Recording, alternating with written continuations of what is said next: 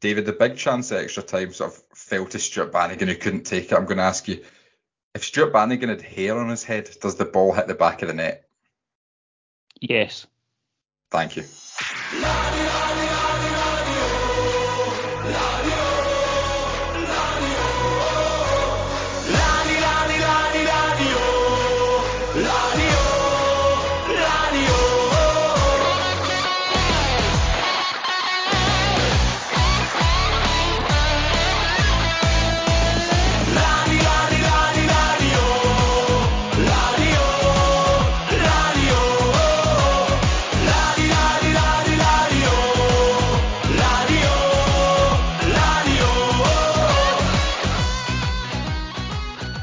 Hello, and welcome to Draw, Lose or Draw, a podcast covering all things Partick Thistle. Joining me this week to look back on our playoff final defeat to Ross County, Reiss Haldane. Reiss, how are you? Not good at all. Absolutely and utterly despondent. Yep. Jamie, in advance on not good and utterly despondent. Dreadful.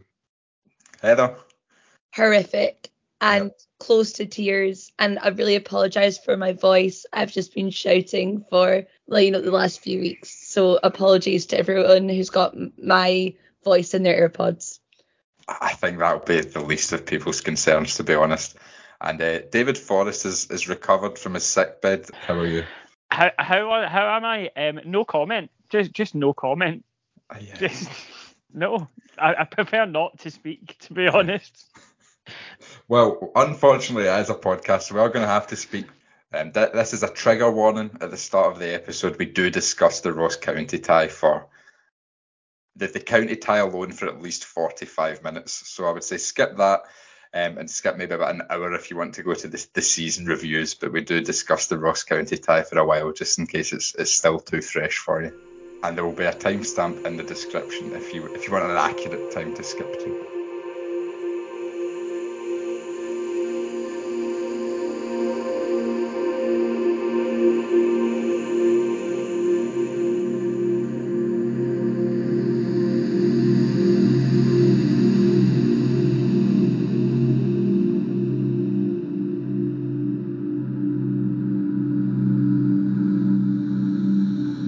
We're going to review the final as a whole, so we'll talk about the first leg first, which seems like a really long time ago. It was only on Thursday. Reiss, I'll just ask you, how well do you think we played in that first leg? Who stood out for you? How would you assess the performance on Thursday night? It's going to be even tough to talk about this, but Thursday was brilliant. Felt like an absolute cloud nine. For how packed to the rafters. Fitzby scoring an absolutely brilliant goal, beating two men, far post, brilliant. Obviously 2-0 up, red card, and I just felt at the time we had to build on that. The chance was there to go and take 3 or 4 off them with 10 men, and we had the chances. We had umpteen chances and didn't put them away. And it's the Thistle way that you always worry, going, we should have got more there. We probably should have took a bigger lead. And part of me was thinking, mate, I fought that for every playoff game. I fought that going to Ayr. I fought that going to Queen's Park and stuff. And we didn't need it because we went out and battered them. But unfortunately, it wasn't to be the case this time. But on Thursday, it was a good night. The only thing I left thinking, I was a wee bit annoyed that it wasn't more. And it's mental that we'd come so far in these playoffs where we're leaving the Premiership playoff final 2-0 up, and we just felt annoyed. Well, I mean, myself personally, I was a wee bit annoyed, but of course, happy as well. Yeah, and just on the red card and how important that was to the game, I remember saying to my mate Johnny, who was at the game, when the red card happened, it was obviously 1-0. When the red card comes out, I said to my pal Johnny, I think we need to get 3. I think this is such a big chance we need to get 3. And then we end up with 2. And after the game, we all think, oh, well, we'd have taken 2 before the game. We spoke about it last week, we'd have taken 2 before the game. But yeah, the red card playing, it must have been close to an hour against 10 men at home. We're 2-0 up at half time, a whole 45 minutes. Jamie, why do you think it stayed 2-0? Do you think our approach in the second half changed? How impressed were you with Ross County's sort of defensive resolve to keep it at 2-0? Because I think Malky Mackay seemed pretty happy after the game that it was just 2-0.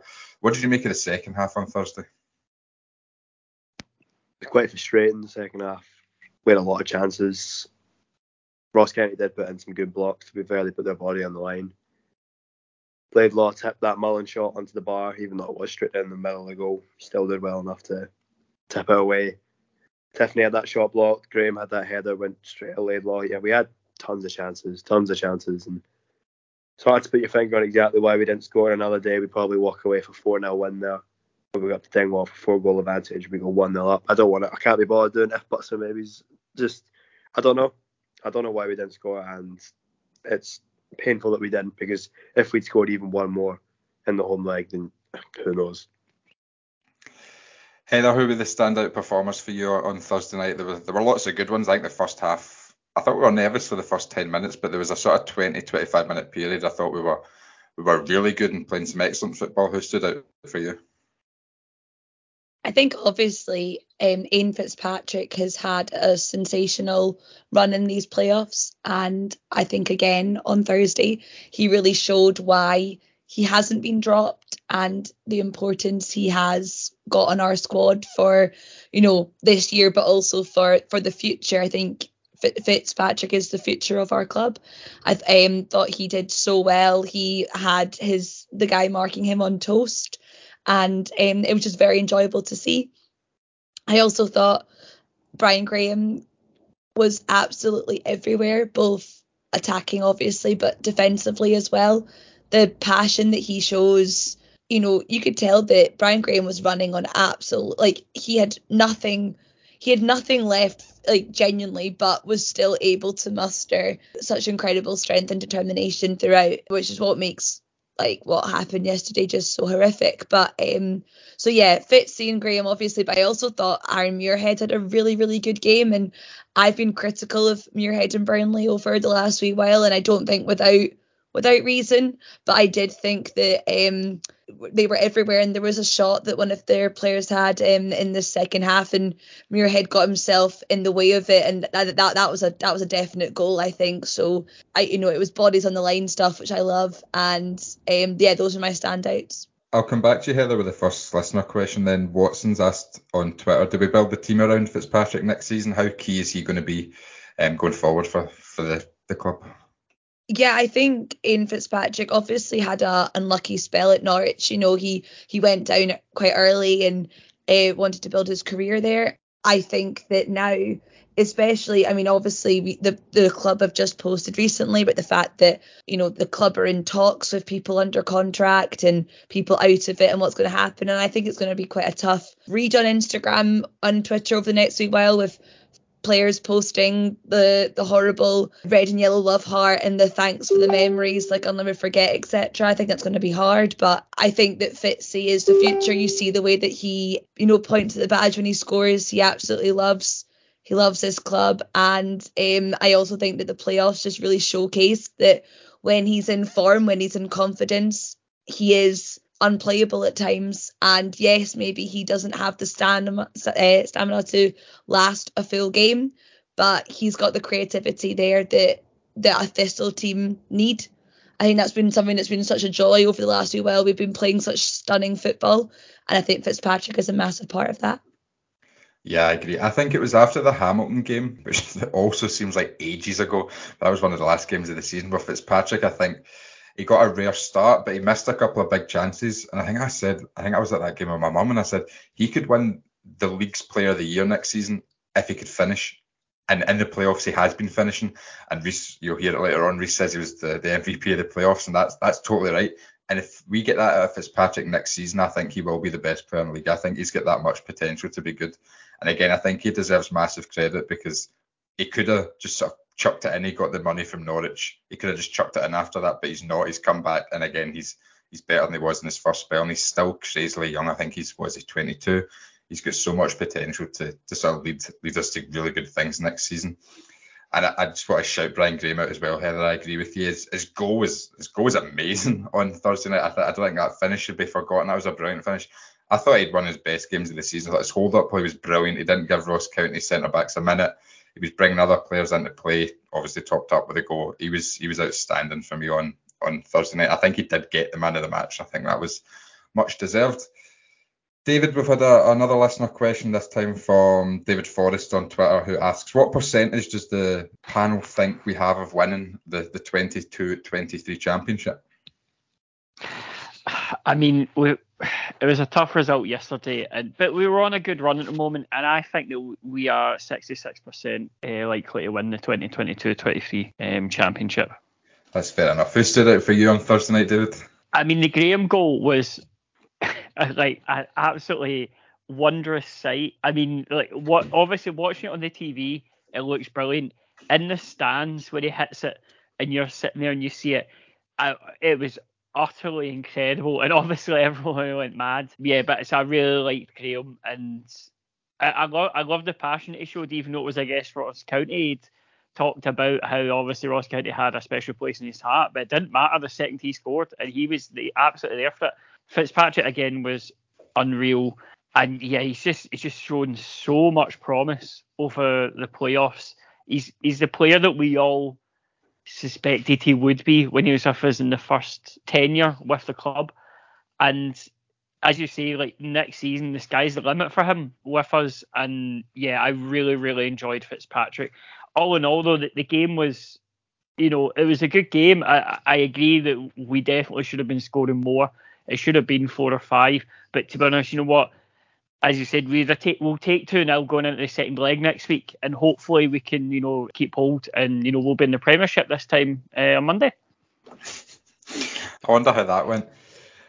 Reiss will have to move on to the second leg then, or we'll be here all day. An unchanged starting 11, I don't think that was a surprise. Were you happy with that? And what do you think our approach was in the first half? I think Ross County started the better team. Do you think we did change our approach? I know we didn't change any personnel, but what did you make of the team and how we started the game on Sunday? Aye, no questions asked about the team. I knew that would be the team barring any sort of illness or injury in the light training session, so no surprises at all. Do I think we changed things? I wouldn't say so, but I thought that Ross County, they actually did come and go for it. Like I expected, obviously, Ayr United to have a right good go at it in the other games, and I know, of course, they sort of went with intent to attack the game, but I don't think they actually ever put us under much pressure. I think County started the game right on top, and they were firing in balls at head height from minute one, and it was a nervy first 10 minutes. I remember, I think it was probably within the first minute of the game, Mitchell sort of came for a ball that was sort of going out for a goal kick, and he sort of, I can't quite remember, he sort of flapped at it, and they almost got in within the first minute, and that was a sign of things to come. I remember looking at my mates thinking, right, just get through 10 minutes here and reassess every 10 minutes. And it's one of those games I was actually glad there wasn't a sort of a timer on any of the stands. You know how you go to Rugby Park and it tells you what minute you're in, or like Dens Park. I'm glad there was no sort of clock in Dingwall yesterday, because my eyes wouldn't have been off it. But because as I say, I don't think our approach differed at all. I just think that County had a right good go from the get-go. Obviously, we got a goal just before half time, and at that point, you're thinking, right, we're in dreamland here. But the VAR decisions, I think, killed us. I think, when do you ever see the referee get sent to the monitor? Like, he's been sent to the monitor on the advice of another referee saying, right, looks like a penalty. It's up to you to go and give it, basically. Go and decide if you want to give that penalty. You only get sent there because it is basically a penalty. And I was having a joke with you guys in the chat. Like, obviously, Nick Walsh is my teacher at school, and I was like, he'll give us a soft penalty. And I actually cannot believe that he didn't give that penalty. Try to make it all about him. And I don't want to end up sitting here with a tinfoil hat and say stuff, but honestly, the penalty they get, and then to give them a red card and rescind it, I just felt like every decision went against us.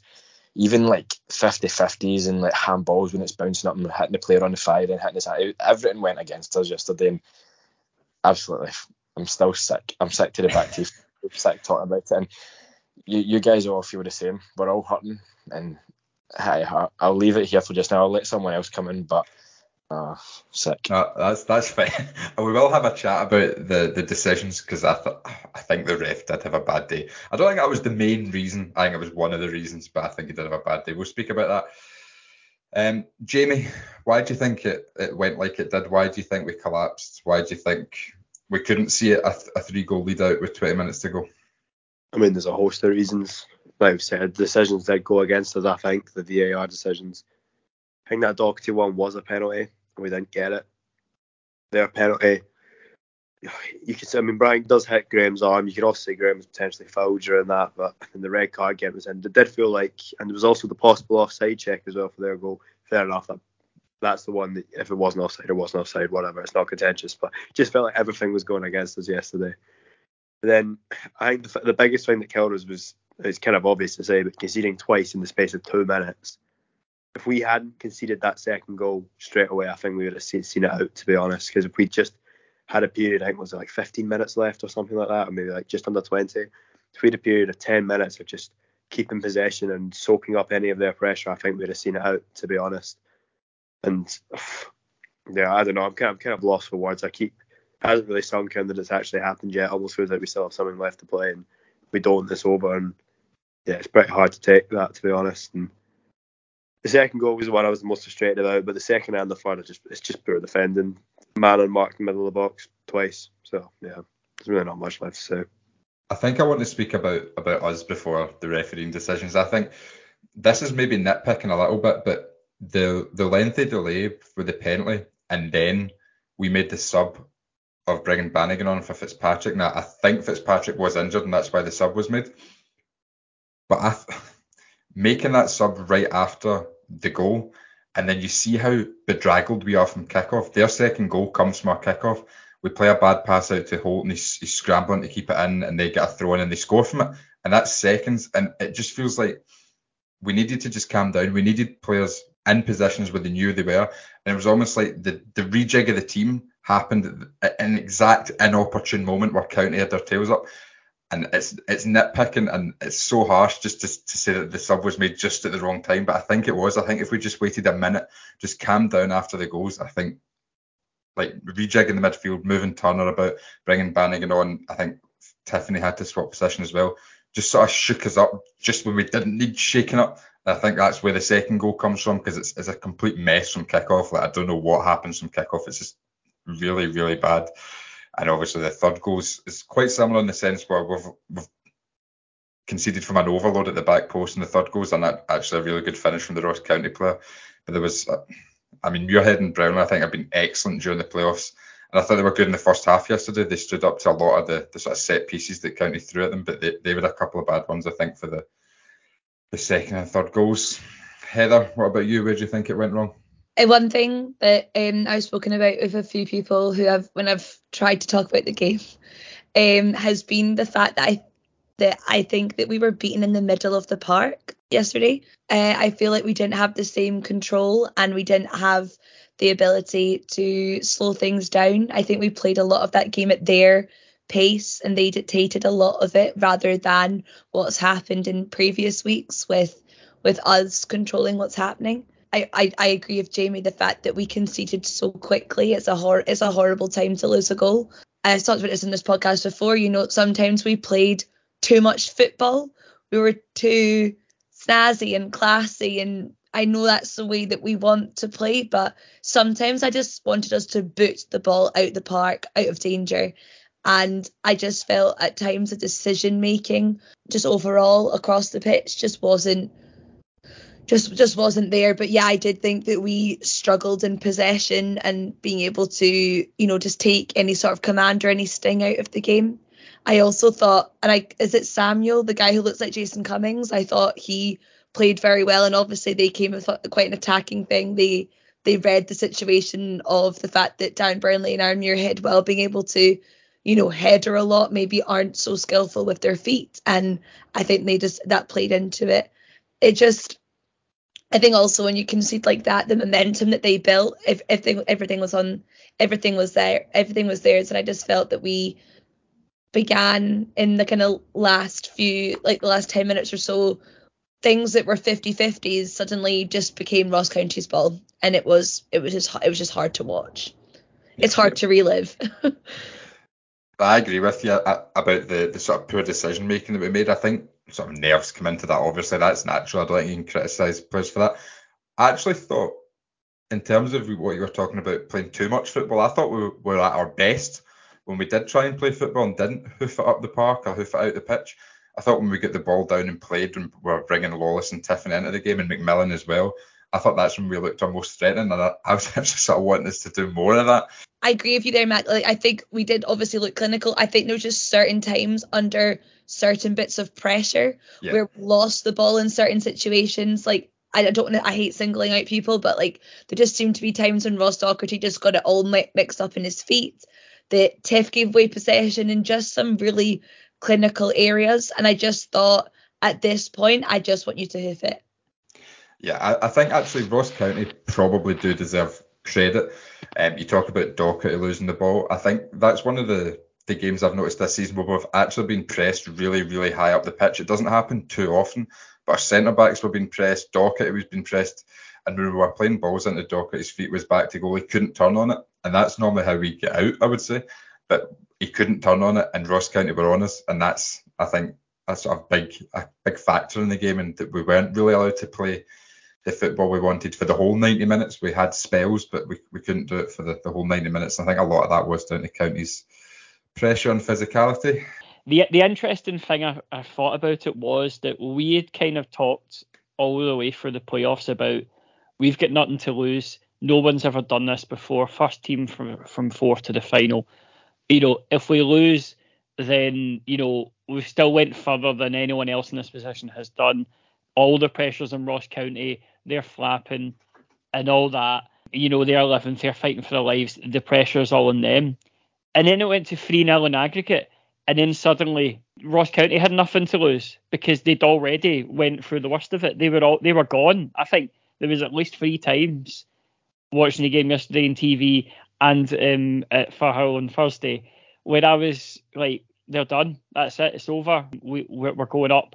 I mean, I was seeing messages from people, at half time talking about how, they were talking to people and everyone was just in such a jubilant mood. We thought we'd done it. And like, we did. We had done it. It was all done. And then Ross County clearly went at go, like, we might as well just throw everything at it. If we don't, we're fucked. What's the worst that can happen by doing it? And then suddenly when they threw it a bit at us, and then scored the first one, we were like, all right, okay. Then immediately got the second, and then it flipped, and then suddenly all the pressure on us, they had nothing to lose because they were gone already. They bring it back, and they press us. They basically done what we've done to other teams through the playoffs and stuff like that. We basically got out fizzled, and then by the end, we just seemed to revert to sort of prime 17-18 relegation Archie ball, long balling up the part. I was, oh my god, and it was not great. And yeah, it was. I'm going to make a controversial take here when I say this. Obviously, it hurts. It's probably the most painful moment of it is the most painful moment of my Thistle fandom. I've not quite got over it. It is heavy funny though.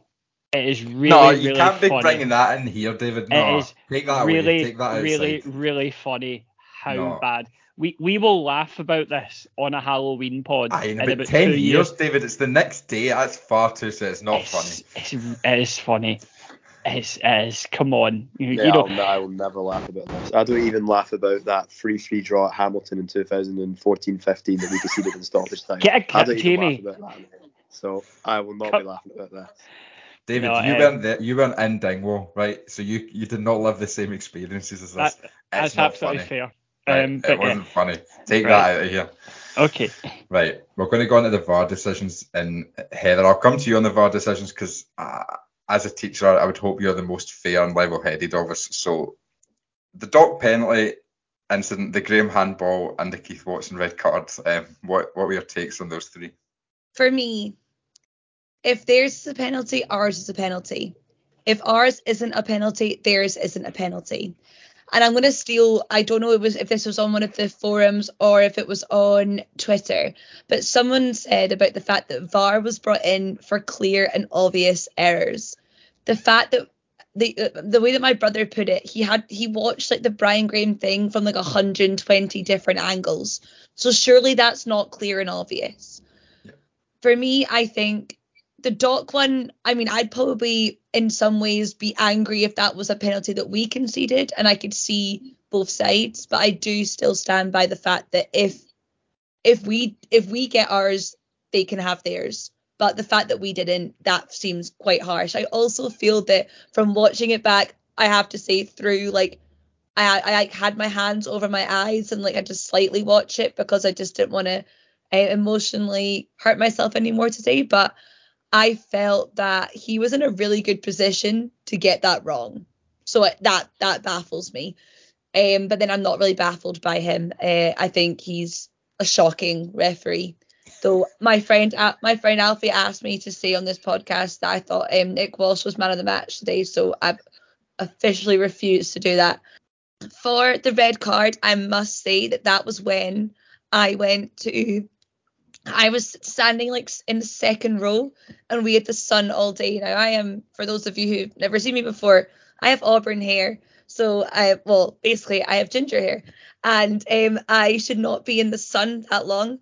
And I just came over all shaky at that point, and like obviously just was dehydrated and nervous and whatever.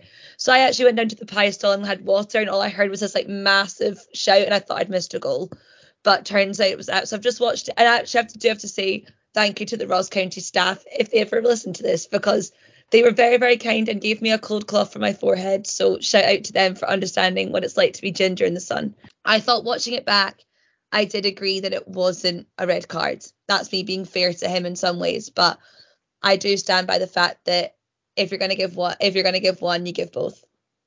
I think you've basically nailed it on the head. I think what frustrates me is VAR getting involved. We don't really know what's the threshold. I think if those decisions are just the penalty decisions, so Docherty doesn't get a penalty and Ross County get the penalty for handball, right? So if those decisions are made by a referee on the day, I think that's quite easy to accept.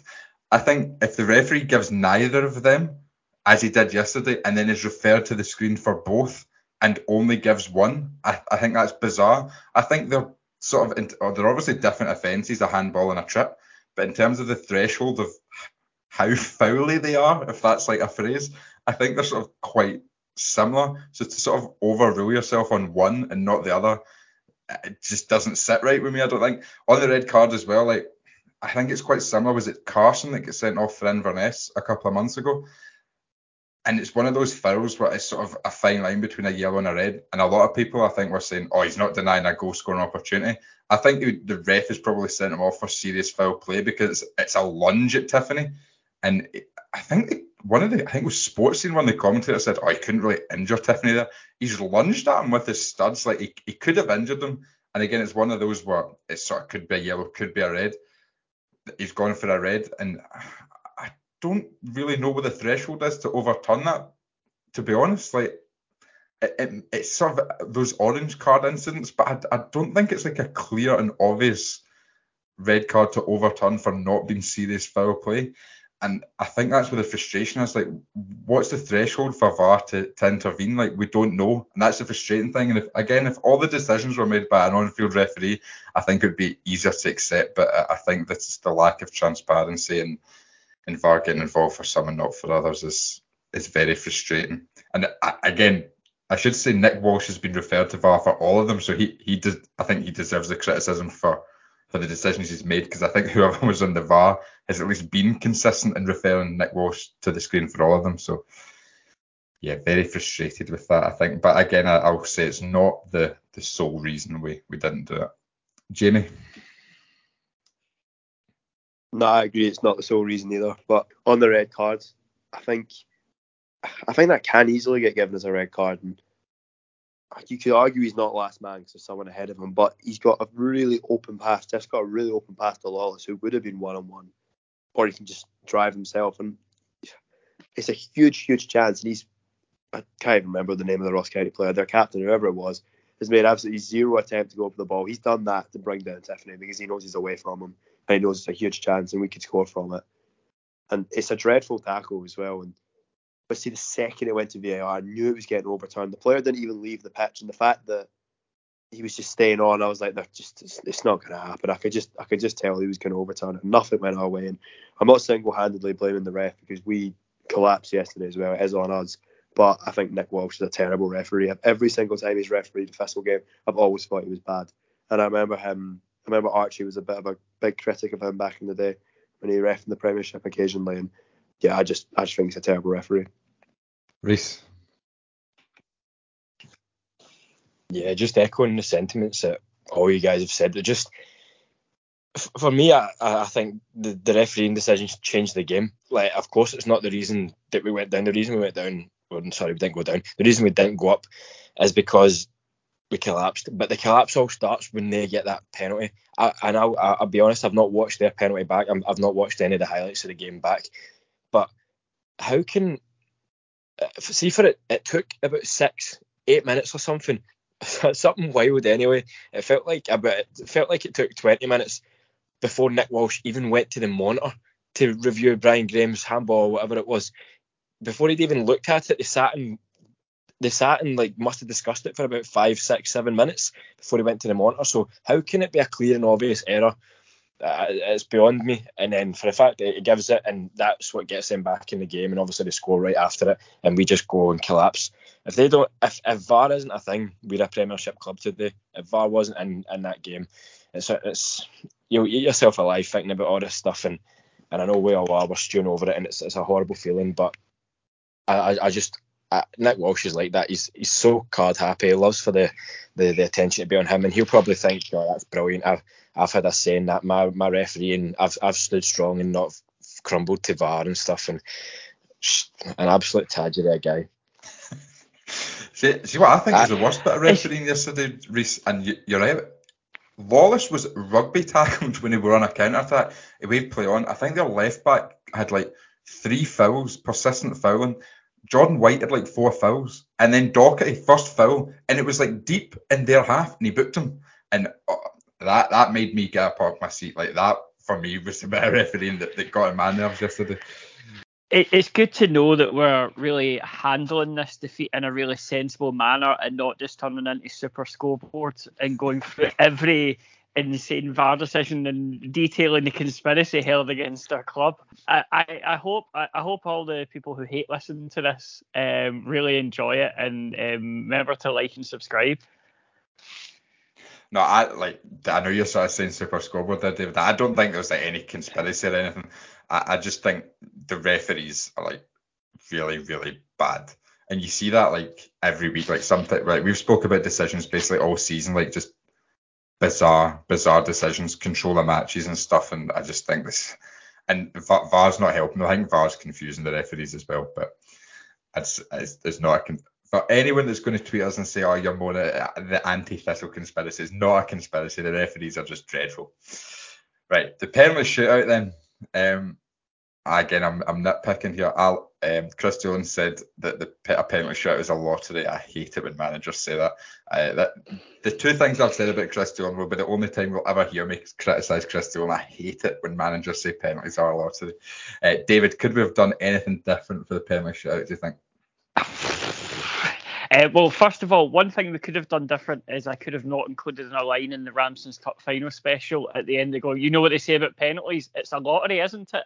In hindsight, that doesn't feel great, and know that it's probably wound up. But I mean, we had 3 defenders and 2 defensive midfielders took kicks. Is that right? I mean, like Tiff didn't take one. I mean, Tiff's Achilles heel has always been sort of his finishing, but I mean, Bannigan and Doherty.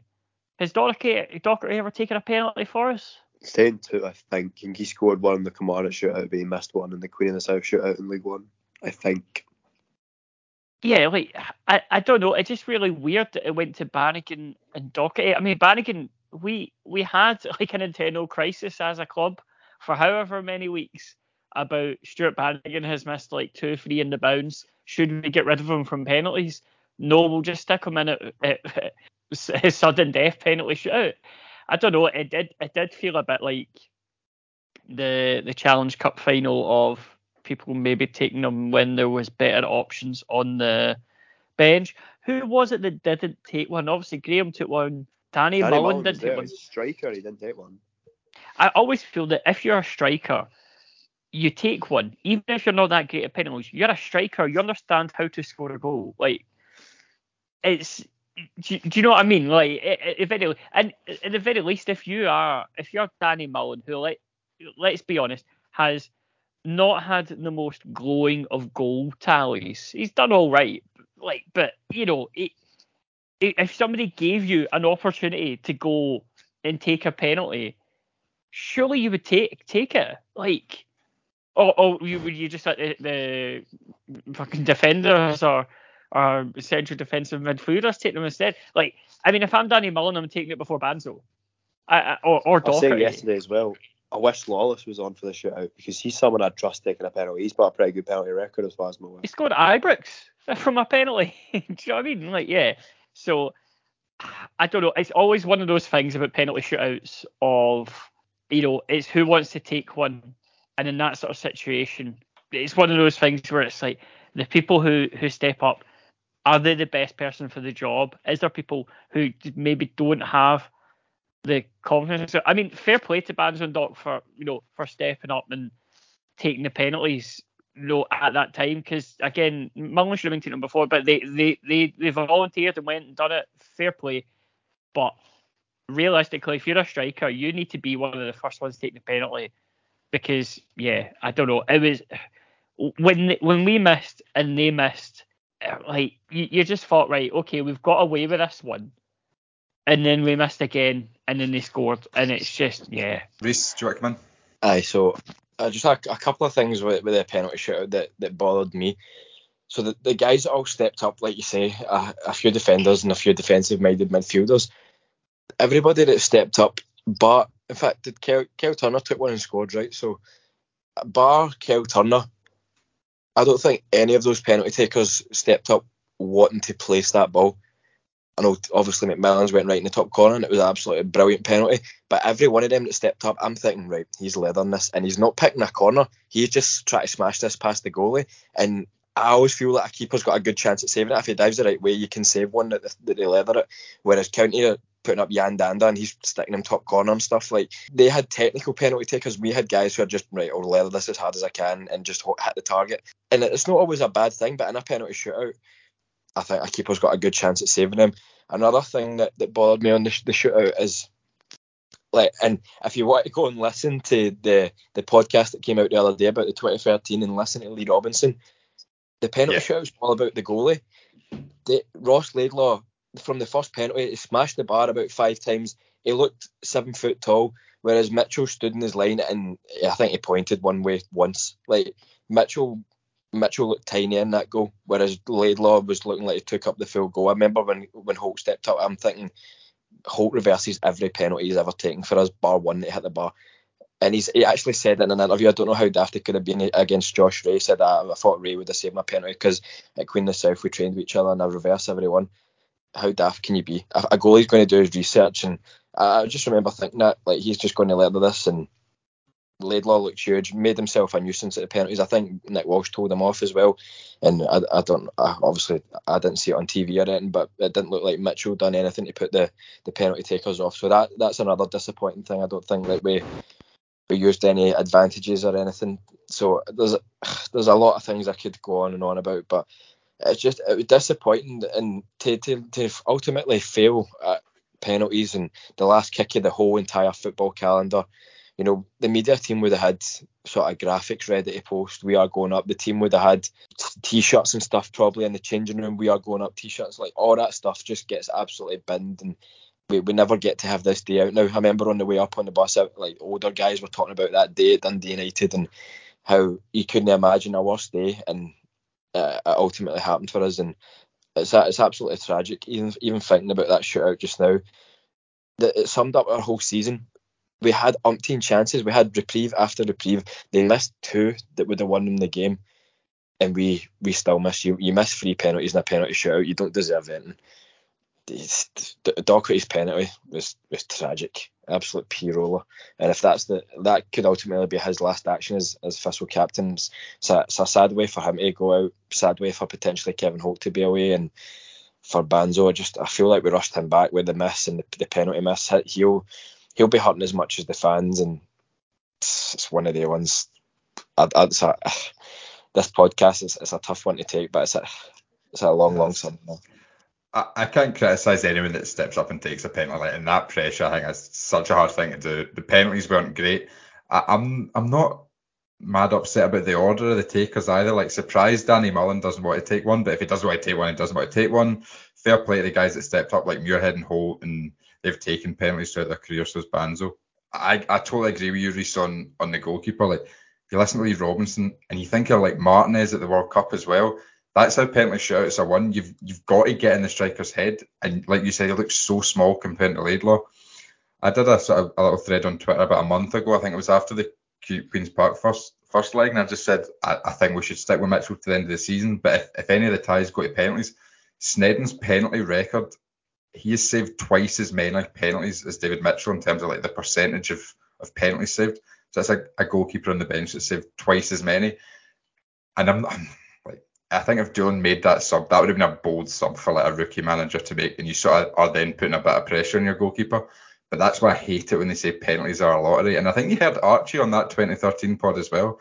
I know we're doing a great job of plugging that 2013 pod, but he said he didn't think we were prepared enough for the final. Like, and I sort of read into that maybe we didn't practice penalties, and I think, were we practicing penalties? Because as you say, his Docherty's wasn't great. Holt's not mixed it up. Banzo didn't look like he knew what he was doing until he kicked the ball. It was a stuttered run up. So maybe that's something else to look at. I think that's where I'm more disappointed at. There wasn't like a commitment out with maybe McMillan and obviously Holt, who hasn't mixed it up, about where the penalties were going. And again, Mitchell didn't make himself big enough. He didn't get in strikers' heads. I think that's where I feel a bit disappointed, David. I have to agree with you about, the preparation and stuff like that. Like, surely it's not going to go to penalties. However, maybe one day just have a day of penalties. Get Thomas Cherney down from Aberdeen and go show them how to be ultimate shithouses. Do everything in your pocket just in case if it goes to penalties. Maybe they did, and we like. I would love to hear it. Like if they did, maybe they did, and we are sort of being harsh. It's a massive pressure situation. Maybe we are being harsh, but it just didn't look. None of it looked good. I would agree about Mitchell though. I felt that he felt very unthreatening in the shootout. I don't think he done much to kind of dissuade the players. Any smoke and mirrors or nothing like that. I just kind of felt like, all right, no, just need to dive the right way, save the penalty.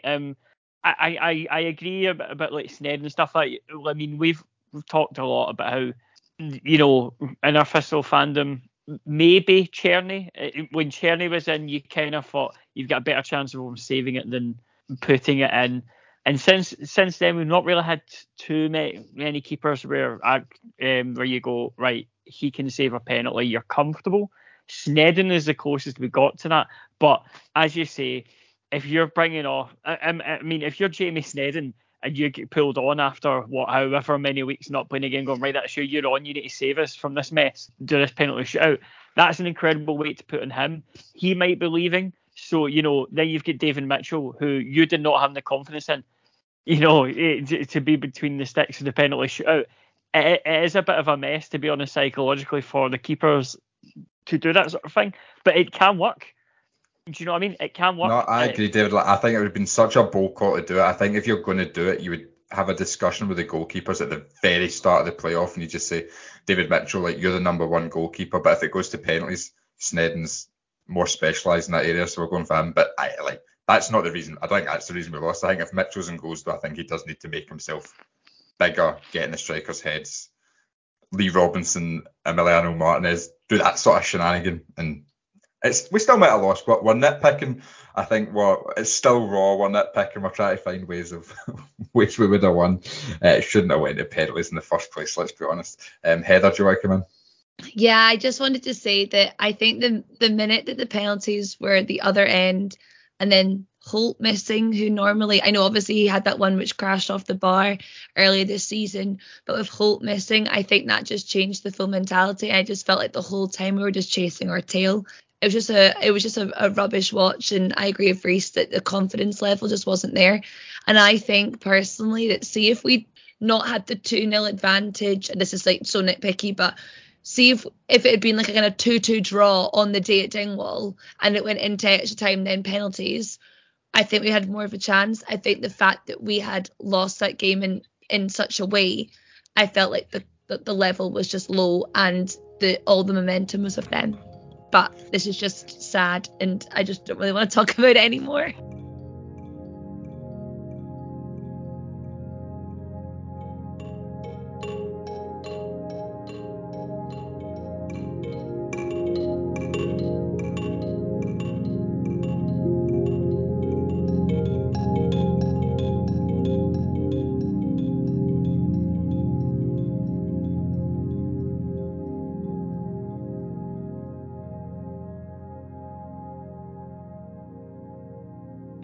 Right, we'll look ahead to next season then, Heather. And EP has asked if you could guarantee one of our. That's a good question. If you could guarantee one of our out of contract players stays on for next season, who would it be and why? So out of contract, I think we've got Jamie Snedden, Aaron Muirhead, Kyle Turner, Scott Tiffoney. I think I've missed a Cammy Smith, maybe Heather. I've probably missed one or two. Darren Brownlee as well. So Heather, if you could pick one of them, guarantee keep one of them, who would you pick and why? I think for me, Kyle Turner, just from the recent form that he's been in, the way that he's been able to create such a free-flowing, exciting vision at Thistle. He's been one of the standouts on what was it that Morton Van called us, the BBC darlings, the media darling. That was it. And I think Kyle Turner's been the poster boy of that.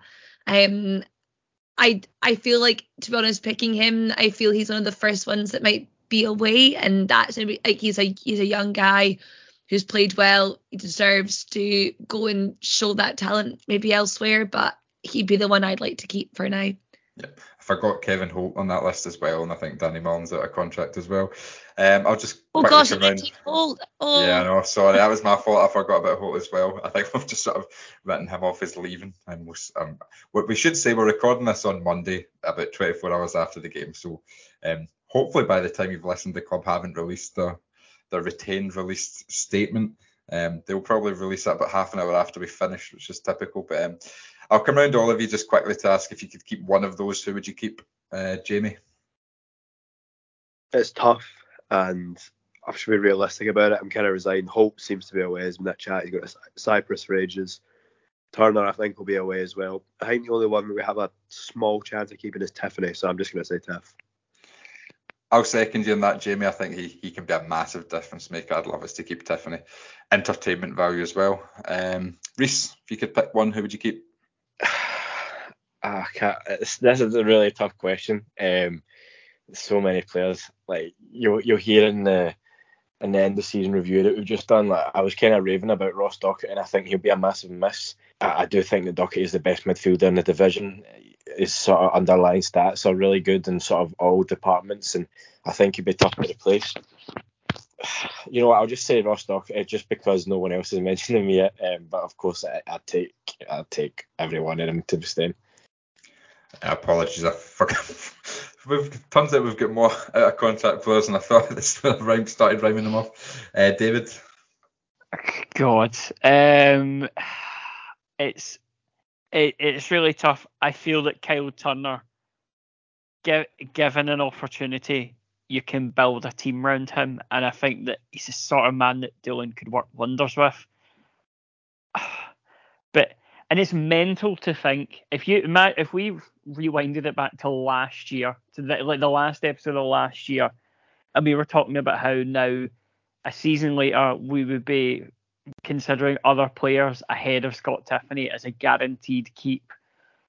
It's quite mental. I would probably go Turner, but I think much like yourselves, I'm resigned to Holt leaving. I didn't even think about him being a stake, as we've just resigned to the fact that he is away. But I think in terms of the most potential, I feel that Kyle Turner is probably it, and he's probably the one that's going to be hardest to keep outside of Holt, obviously. Right, we'll rattle through so many other business now. David, you're a very positive person. I know we try to be a positive podcast. We're nearly an hour in. It's probably not been the most positive. But I've written down all the positives I could think about for not winning yesterday's tie. I've got three. So you've got to tell me what one is the biggest positive, and if you've got any positives of your own. So positives, we get to visit our Broth twice next season. I mean, you don't even need to carry on. Number two, we do not have to visit or have the Old Firm visit us at any point next season. You know, it's probably the worst bit about being in the Premiership. And number three, we'll again be in a league without VAR next season. So they were the three positives I came up with. Do you have any more? And I assume our growth is the big plus.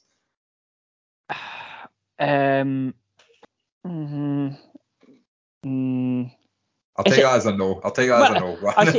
Probably. It's probably just better away days across the board. I mean, we've lost Hamilton and Cove and gained Dunfermline, and we won't talk about what other team we've gone because that's not a better away day. It's better than Cove. So, we've swapped Hamilton for Dunfermline and Cove for Airdrie, and Dundee United for. I suppose it's literally in the same road, isn't it? So we've literally not swapped. So I'd probably say a better away days. But yeah, I just love the dance, Matt. I just want to go back. I just want to go to Pleasureland. I might go this week just to cheer myself up. I'm not gonna lie. Heather. Just to say, when you mentioned Dunfermline, that the one small great positive is the fact that I literally live like 5 minutes from East End Park, so I've got a Hev Holloway. I guess it's like a home game for me, so I'm quite excited about that compared to my usual like having to drive and the chaos of that. Another positive I have is the fact that I don't have a Crystalline tattoo. I'm not having to book in a Crystalline tattoo this summer. So lucky escape from Mark Wallace there. So as much as this has been painful, that is maybe I have had to escape the pain of that. I will say that probably the biggest positive is Gaff at Heather Holloway's when we played Dunfermline away. I to say beer garden out the back. Well, yeah, no, Ewan Carlson's already asked me to send a photo of my back garden. my cottage back garden, it actually is quite Muns-esque. Right, last thing before we move on to the last two segments, the predictions. If you listen back to episode 94 of the podcast, we each answered 10 questions, which were worth a total of 25 points. And then we've tallied this up with the match score predictions that we did on a weekly basis. The match score prediction table finished with Reiss and David on 30 points. Jamie had 28 points and I had 26 points. So there were 25 points up for grabs. I'll rattle through these questions very quickly. The first one was, would we play over 9.5 games in the Cup? We did that. The second one was, would we have over 4.5 January signings? We did not do that. Competitive clean sheets was 16.5. We did have, I think we finished with 17 clean sheets in the end. Then we had a question about managers in the Championship managing both the first and last game, and we set that at 4.5. I think 7 managed the first and last games this season. Then we total points against Queen's Park, Morton and Arbroath, and we set that at a very low 11.5. I'm glad to report we managed more than 11 points against those 3 teams this season. We then had Banzo yellow cards, and we set that at an over-under of 3.5. And David, myself and you did not believe Stuart Bannigan would be yellow carded 4 times. I'm sad to report he picked up 10 yellow cards this season. It's everyone's shocked. I cannot believe I said no on that. I cannot. What were we thinking? I mean, after yesterday, going, well, I can't shit the bed any more than we did yesterday. Turns out we can. Oh my life. We also had Kyle Turner assists, and we set that at 9.5. He did have, I think, he had 14 assists in the end. We had Brian Graham goals. We set that at 13.5, and he smashed that, so well done to him. Then we had Stevie Lawless appearances in the crowd at Ibrox this season. I think we set that at 2.5, and I do not believe we was spotted at all, so congratulations to him for going incognito this season. He'd only been twice this year. He confirmed in his interview he'd only been to Ibrox twice this season. I think one of them was our cup game as well. So exactly. Well done to him. And then lastly we had our league position, and we set that at 2.5, and sadly we finished 4th. So to add the points onto that, I made 8 extra points, so I finished on 34. Jamie made 15 more points, so he finished on 43. David made 15 more points as well, so he finished on 45. And Reiss Haldane, I believe for the second season in a row, the predictions champion, 20 extra points, so he finished on 50. Reiss, congratulations to you. Thank you. Thanks very much. Bit of consolation today. I'm not going to go out and celebrate that, but I'm happy nevertheless. How does it feel to do the double? Quiz and predictions champion. Aye. I'm aiming for the treble next year, mate. I think as one of our survey respondents said, Reiss Haldane knows ball. So aye. There we go. Heather will include you in this predictions table next season, and a couple of other contributors as well. And I will try my best to keep a more up-to-date league table. I know we have people messaging us to find out what the tally is, and they're keeping score at home. So next season, promise we'll do better. We'll update the Twitters and the Facebooks on a weekly basis next season. Anyway, we've got a couple of segments now. Reiss, Jamie, the three of us are going to look at the 22 players who managed 10 or more appearances for Partick Thistle this season, give a little mini review of their season, score them out of 10, discuss whether they should or will be here next season or not. Jamie, I'll kick off with you. Jamie Snedden, thoughts on his season? Where will he be next season? Yeah, I think Snedden's had a pretty decent season, though, so it's another kind of stop-start one for him. He was out of the team, then he was in the team, then he was out of the team again, and then he just was in the team again, but then he was out again after getting those injections and just never managed to dislodge Mitchell, which was fair enough. You couldn't really drop Mitchell with the form he was in, and I don't think Snedden will be here next season. Every single season, we'd be like, oh, this will be his season. It's his chance to have a full season as number one, and he kind of got that last season. But I think he's probably, we've said it every year, will he have had enough? Will this be the summer? But I think this time, I think that's it. He's had 3-4 different managers, and he's never been first choice under any of them permanently. So I wish him all the best, and I just think it's probably best for him and us for him to move on at this point, to be honest. But I do wish him the best, and he has been a pretty decent goalkeeper for us overall. How would you rate the season out of 10? It's hard to give him a high rating because he's not been playing a huge amount, but maybe a 6, purely just because he didn't play enough to get any higher than that, in my opinion. But yeah, I don't know. He's not done anything wrong, really. I think that's fair. Reiss, I'll talk about David Mitchell for a bit, but then I'll come back to you for a score on both the goalies. I think both goalies sort of score similarly this season. I think Mitchell obviously had a tough start, and he did cost us a few points at the start of the season. I think he's been much better since he came back into the team around March time. I think he will be here next season because he's contracted to next season. I would still have slight concerns if he was the number one goalkeeper next season. I'm still not totally convinced by him. I think that the errors against Queen's Park, I thought he looked nervy yesterday at Dingwall. I think he did a really good one-on-one save at the start of the second half, but I think he just looked nervy. Some of his kicking wasn't great. I think he struggles with crosses. I think that's the main thing for me. His command of his box isn't great. I think he has, as I say, I think he has improved, but I still would be a little bit concerned if he was the number one goalkeeper. So I'm happy to go sort of in between 6 and 7, I think, for both goalkeepers this season. I think they've been fine. Reiss, do you want a word on the goalies? On both the goalies, like Jamie says, it's hard to give Snedden a great score as such because he's not really played an awful lot. But when he has been playing this season, I don't ever think that he'd kind of almost removed a lot of the errors for his game, because I know he was always prone to a mistake, but he hadn't had too many howlers this season. And of course, he had that goal up in Cove. But I'd probably give Snedden a 6. He didn't have a great season, didn't play a lot. I'd give Mitchell probably a 7.5. Just fine margins. I don't think, as you say, Mitchell was unreal either. It's much of a muchness, but over the course of it looked like Mitchell got the nod. Definitely Dillon's first choice, and I do personally think that he's a lot better on the ball. I feel more comfortable when the ball gets played back to him. I think Snedden sort of snatches and slices the ball a lot, whereas Mitchell's kicking, I know sometimes it might not be ideal, but more often than not it was setting Tiffoney away. And actually, I think he ended up getting a couple of assists, or pre-assists as they would say, but I'd give Mitchell a 7.5 and Snedden a 6 for the season. Reiss, I'll stick with you then. Kevin Holt.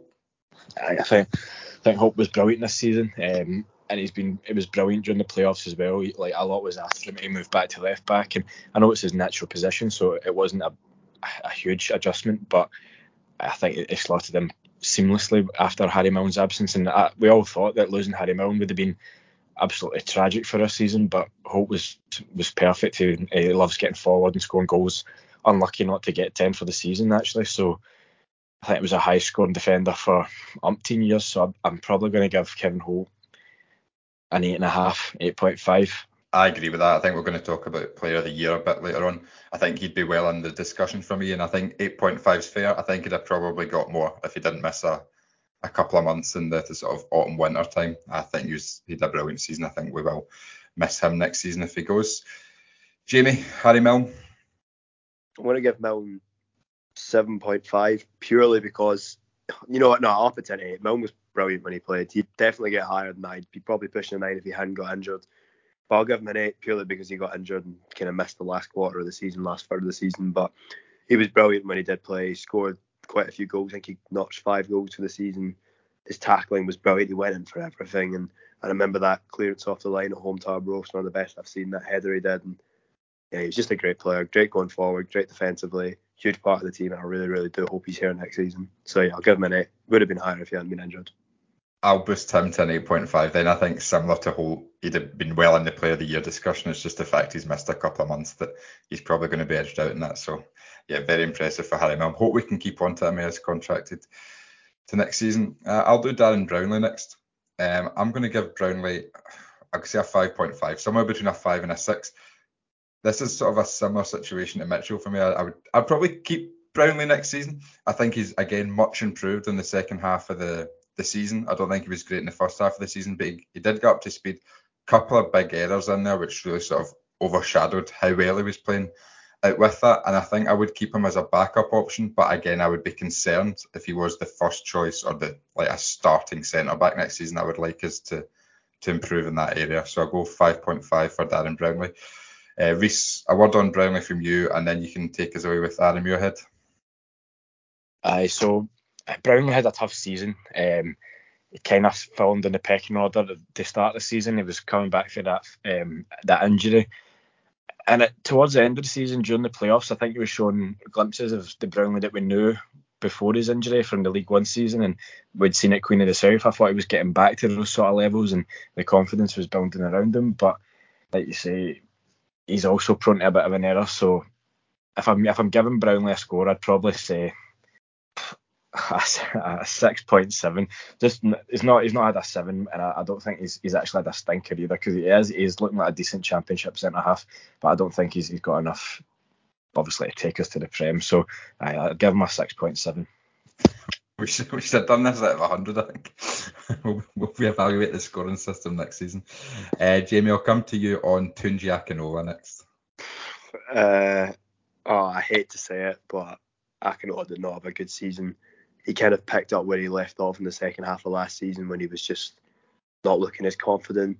He didn't play an awful lot this season. You said 10 or more games. I couldn't even have told you he'd played 10 games, to be honest, but I'm going to give him a 4. He just didn't have a good season. I think his last ever action for us was getting sent off for Morton, and I just wish it had gone differently for him. I loved Akinola. Seems like a great guy, and yeah, I just wish him the best for the season, the rest of his career, but this just was not his season.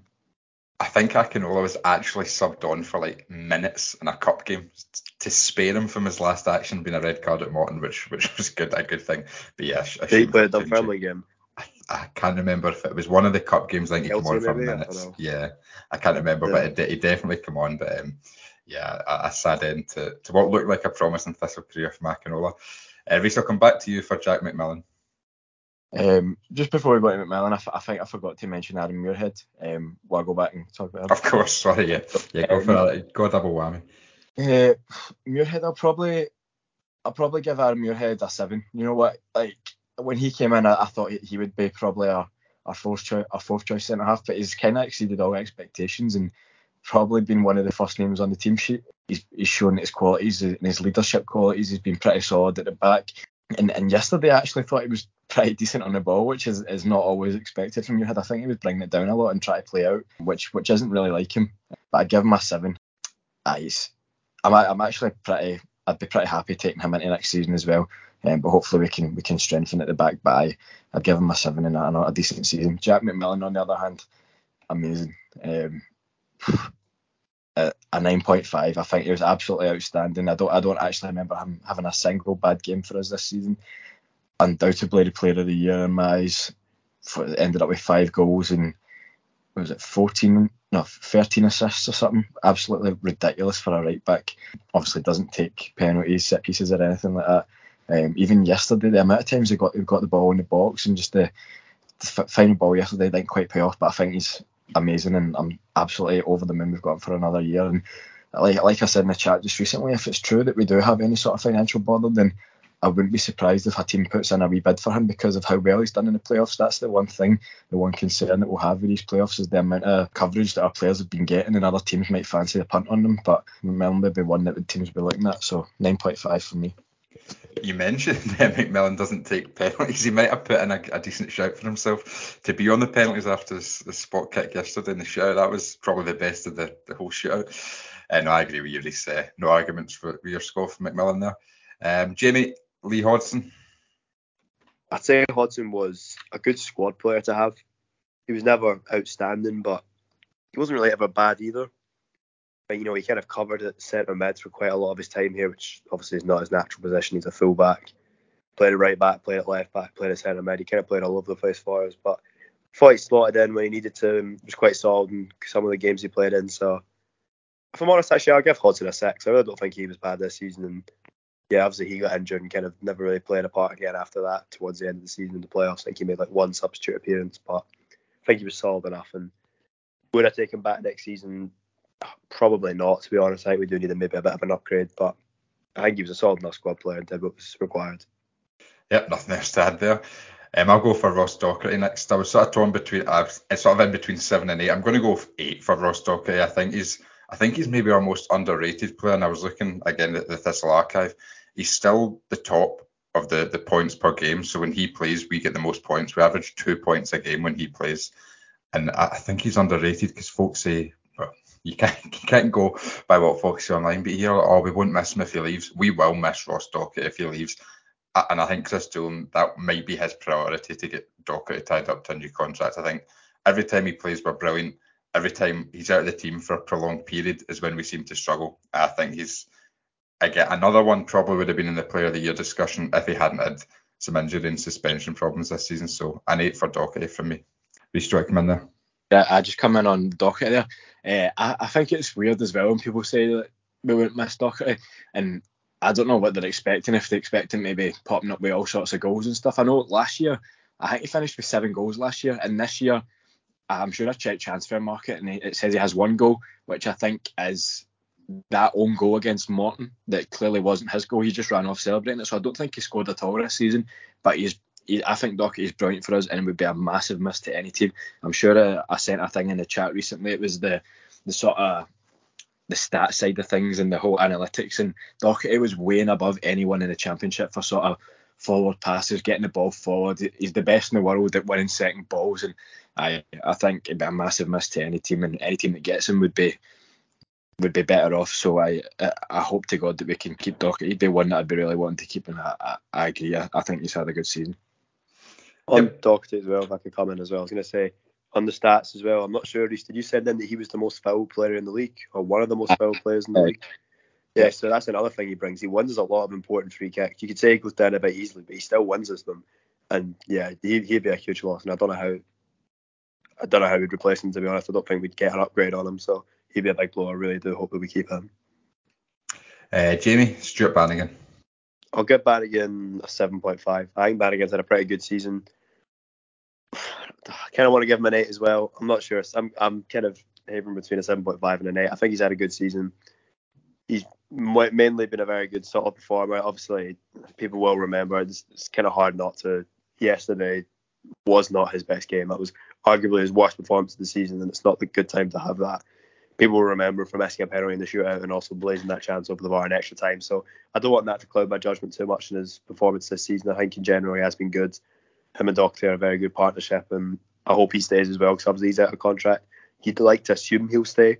He's been at the club his entire career. I think he maybe will be a one club man aside from that loan spell here. And yeah, I hope he does stay. I'll give him an 8. Go on then, I'll give him an 8. Don't think he's quite as good as Ross Docherty this season, but I still think he has been good, and yeah, I hope he stays as well.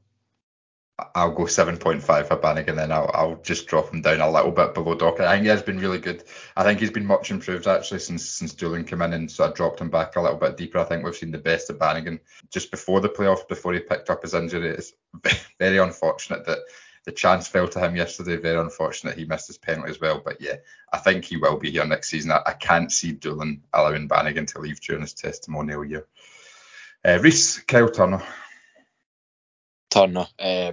Fantastic year. I think even last season, I think he finished the top in the championship with the most assists, and this year he's went and bettered that again. I think he finished on 13 or 14 assists, which is brilliant. I know he takes obviously the corners and a lot of the free kicks and stuff, but that's outstanding regardless. So I'll give Turner an 8. I'll give him an 8. Maybe a wee bit harsh. Could have probably got a wee bit higher, but I'll go 8. I think he's really came on a game towards the end of the season and around the playoff time. Like you seen with the way the BBC were raving about him and stuff. But 8, and I hope we can keep a hold of him next season. But it looks like he could be onto Premiership things before we get there. So I wouldn't be too surprised if he's not here next season. I think that's fair, Reiss. I think if you sort of flip Turner's season around, I think if he had the few months he had in the first half of the season, at the end of the season, we might not be talking about him in quite as high regard. But the last sort of 3-4 months, he was absolutely brilliant. So I think he is well worthy of the 8. I think he's maybe turned into our most important midfielder, like, well, at least up there with Bannigan and Doherty. I think he will be one to get a move in the summer. I think, unfortunately, we won't be able to keep him because I think Premiership teams will have watched him in the last few months. And I agree with the 8 because, as I said, I think if you've got to take into account the whole season, he maybe didn't have it all the way through the season. But yeah, 8 out of 10 for Turner. Fair enough. Reiss, I'll come straight back to you for Cole McKinnon. His season's kind of been a bit opposite to Kyle Turner. I thought McKinnon started the season on fire and we were all raving about him. He was linked with that move to Newcastle, scored that brilliant goal up in Arbroath, and at that point you're actually thinking this guy could be anything he wants in the game. But obviously, I don't know the whole ins and outs of things, but obviously he missed a few squads through illness and he was still kind of out at the weekends and stuff, like on his posting on his Instagram. I don't know what actually went on there, but he's kind of came in and out the team in the last couple of weeks just to sort of play a bit part role. I'd probably give him a 5 out of 10 over the course of the full season. His Thistle career sort of fizzled out, but 5 out of 10, I think middle of the road. He was always decent enough when he was playing, so Yeah, we'll always have the goal at Arbroath. No complaints for a 5 out of 10 from here.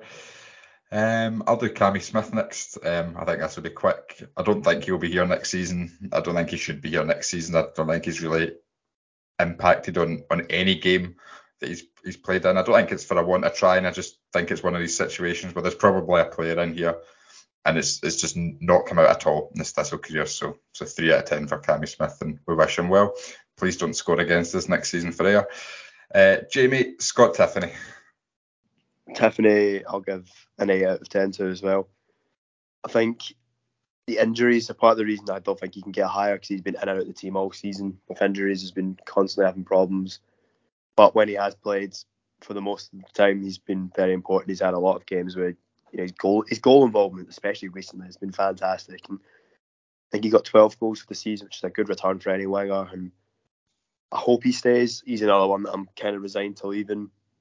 I think he's probably going to get a move to the Premiership. I was saying in the chat, I thought he looked gutted at full time. And I think he wants Premiership football and probably wanted it with us at a place that he's popular and he's doing well at, the Premiership. But then we've not got that, so I could see him moving to a bottom 6 Premiership club. Again, I do wish him well. He's a big reason that we got out of League One and big reason we got into the position we did this season. So I do wish him well, but I don't think I can give him any higher than an 8 purely because of his injury problems. You've maybe done Tiffoney a disservice saying that he's one of the main reasons we got out of League One. I think he probably is the reason we got out of League One. Yeah, I think you mentioned his injury problems. I think if we do keep him, it will be because teams in the Premiership aren't willing to risk him on his injury problems. But yeah, he's a joy to watch. I think he's one of the players that we've got that you would pay an entry fee to watch every time he gets the ball.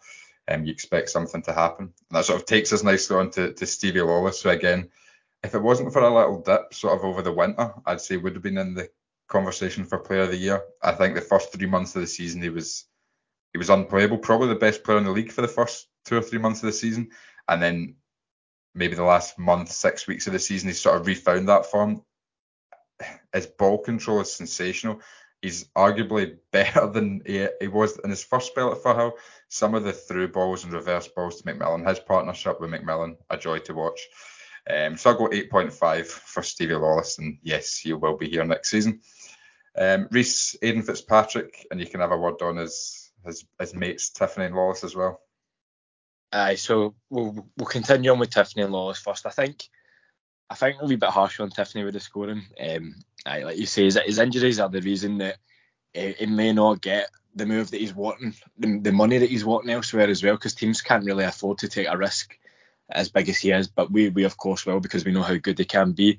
Like you say, 12 goals and umpteen assists. I think in his last 12 games or something for us this season, they had 13 goal involvements or something ridiculous. So I'd probably give Tiff an 8.5, somewhere along those lines. A very good season, probably the highest goal scoring season of his career, I want to say. Whereas Lawless, I think you're right. I think at times he definitely had a dip in the beginning of the season, but recently I think he's been outstanding.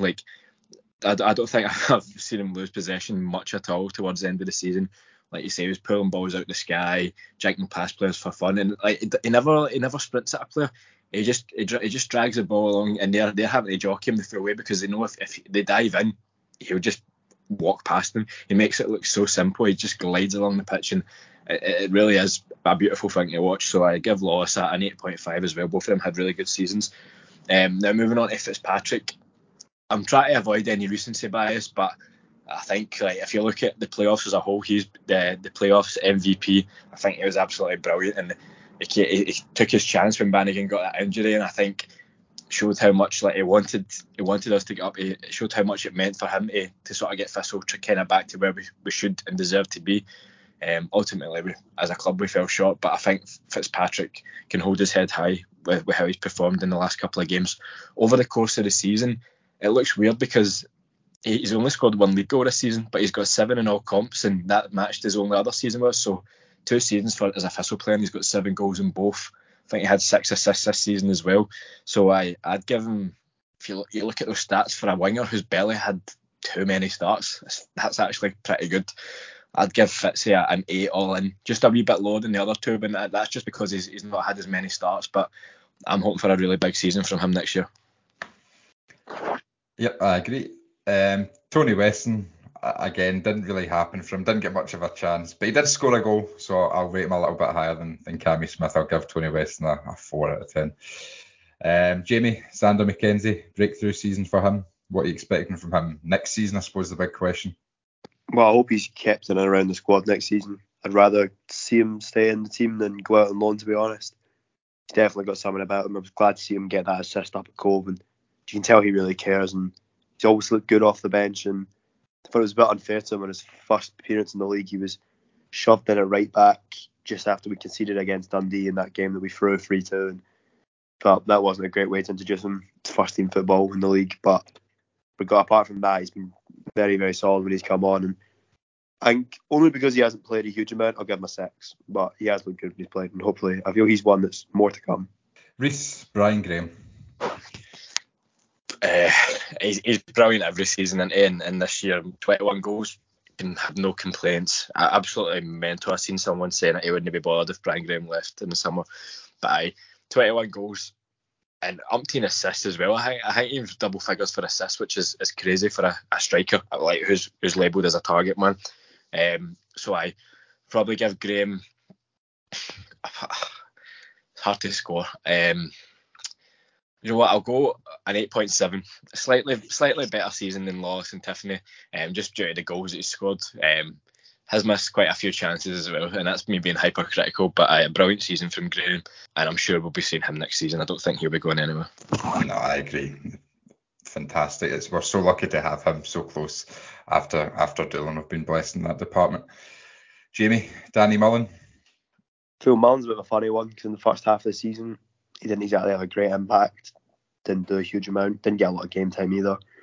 In the second half of the season, he kind of became a good option on the bench. I think originally we would say, the minute Graham went off, there was no goals coming on, but Mullen came on second half of the season, scored quite a few goals off the bench, and he's someone that I'd be quite happy to see still around the squad next season. And I'll give him a 6.5 purely because he hasn't played a huge amount, I think, to get any more than that, but he has looked dangerous coming off the bench, and probably unlucky not to have 1 or 2 more goals, to be honest.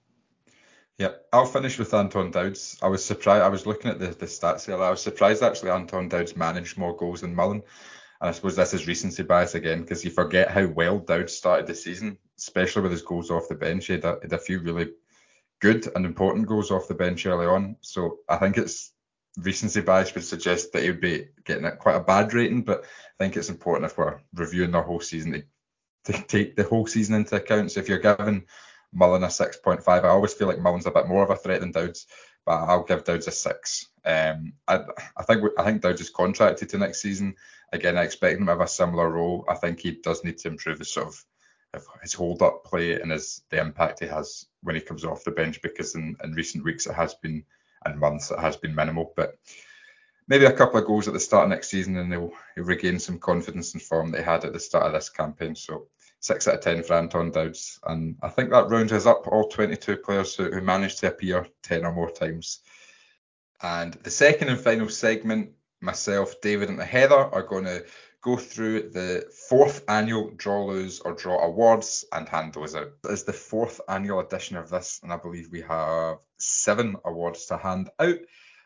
We'll just go through them in order. We'll chat about our own nominees, and then if the majority wins, basically. And congratulations in advance to the winners. Goal of the season is the one we will start with. I think there's plenty of candidate goals for this award. Heather, I will start with you for goal of the season. Yeah, I've gone for the moving, the passing, the tempo. Kyle Turner. That was my favourite goal of the season. What a team goal, and yeah, fantastic. David? I have went for Jamie Sneddon at Cove because, I mean, I invaded the pitch, right? Let's get that out of the way right now. I invaded the pitch. Everyone thought McCall was sacked. It was a terrible, terrible day up at Cove. I hate Cove away. I'm glad it's gone. It was awful going up there, and I wanted it just to be over. And then when Sneddon went up, he scored. It's never been done before. It will probably never happen in our lives again. It's Jimmy Glass. It's what it is. He done a Jimmy Glass, and yeah, I love it so much. It's goal of the season. You say it's a Jimmy Glass. You could argue that instead of saving his club from imminent relegation, he prolonged a period that denied a club promotion. But, I get what you mean. We do have a moment of the season award coming up a bit later. I might vote Sneddon for that, but I'm going to go with the Turner goal. I think we've got a lot of good candidates. I mind Lawless scored a really good one against, I think it was Cove earlier on in the season. I think Graham's volley is right up there, just in the Ross County first leg. But yeah, the Kyle Turner goal, that is going to get my vote for goal this season. Yes, David. Can I ask you, obviously we've only got 3 of us here, can we put in the 4th one as a collective, like how when me and my friends, when we watch Eurovision, we all have a country we support, but we all choose a country to support together as a collective? Can we have the collective one as Tiffoney at Rangers? David, you're jumping the gun. This is what moment of the season's for. You were briefed. Right, okay. We'll cut that. Right, that's fine. Okay, we'll move on to save of the season. David, I'll come to you first for this one. Could I say Jamie Sneddon the last minute at Cove in the box with his great header? If you want to give Jamie Sneddon every single one of these awards, you're welcome to do it. I can't remember any saves. But I'll come back to you, David. Right. John Collins, we'll come back to you for the save of the season. I really hope someone cuts me saying that and puts that on their TikTok next season. That would really make my life. This actually made me quite happy, this little segment. Thank you both for being here after such an emotional day. This is actually, I'm on a new level. Matt, I know what one you're going for, but I was going to go, I like that you reminded me of the David Mitchell double save. Is that against Reiss? Yeah. That was fantastic. So, and I also felt like that was a really big moment for him in his Thistle career. So I'll go with that one. Absolutely. I had 2 saves in mind. That was one of them. As you say, Heather, I think that sort of made David Mitchell keep his place. I think if it wasn't for that, Sneddon, I think, was fit the next week and he'd have probably went back in, but that sort of led to a really good run of form for David Mitchell. I'm going to go for the Jamie Sneddon save away at Hamilton in October. I think it was the last minute and we were 2-1 up, and he's made an incredible late save down the other end from the away fans, and that won us that game. I think that sent us top of the league as well. So just for the importance of the save, and I think for the difficulty as well, I'm going to go for Jamie Sneddon's at Hamilton. So David, you've got the cast and vote here. I know you probably won't remember either of those saves, but knock yourself out. I do like the Mitchell one. However, I have thought of a save that I really liked. if I could throw it in, just to go kind for of it. Jamie Snedden against Rangers. He saved a fucking penalty at Ibrox. I've got a penalty to Rangers, and we saved it. Like it was absolutely brilliant. If only we had him on Sunday. Yeah, but I think the day. I don't want to vote Mitchell over Snedden, but that Mitchell save was really, really good. The double save. It was a moment where I was kind of like, all right, okay, I understand it now with Mitchell. And that was the one that I remembered, so I would probably go with that. But for me, Snedden against Rangers. Okay, so honourable mentions for Snedden away at Hamilton and away at Rangers, but David Mitchell is going to win our Save of the Season award for his double save against Wraith. We will go on next to Match of the Season. Now again, I think we've got plenty to choose from. It's been quite an exciting up and down season. Plenty of good matches to choose from. Heather, I'll start with you first on this one. And maybe I'm like David with Jamie's in here, but I've gone for the Queen's Park at home 4-0. It was just creme de la creme Thistle and a really great night out in Muns afterwards too. So it was just, I thought it was just perfect, and we had the players had a lot of fun, free flowing football. We were on the BBC. We looked great. The fans were class. Just 4-0 Queens for me. Yeah, good shout, David. I went a bit off piste with this one. My favourite one was Arbroath away back in September, the 2-0. It was the moment that I realised that the full potential of being a Thistle fan and what it means to go every week. And it was around the time of Jags Foundation. Everyone had rallied behind something. We went to Arbroath for the hoodoo, and we broke the hoodoo. We had a great day out. Pots, pans, nuts, bolts, tools, fancy goods, the lot. It was honestly an amazing game. We went 1-0 up. It was great. When we scored the second, absolute pandemonium. My favourite game of the season, 2-0 at Arbroath. Literally, the Scottish Championship was the friends I made along the way this season because I didn't know people before. And I literally have made lots and lots of friends this season. So maybe the Scottish Championship was the friends we made along the way. I actually said that to my Queen's Park and Rangers supporting friends yesterday, David. It's not about promotion. It's about the friends you made along the way. That was another good one, David. I can't really argue too much against that. I think we've had some really good days in the playoffs as well. I think especially Airway was great. I'm going to go with Heather and the 4-0 Queen's Park. I think that was the best complete performance we had this season. I think to break the sort of mini hoodoo that Queen's Park had over us as well.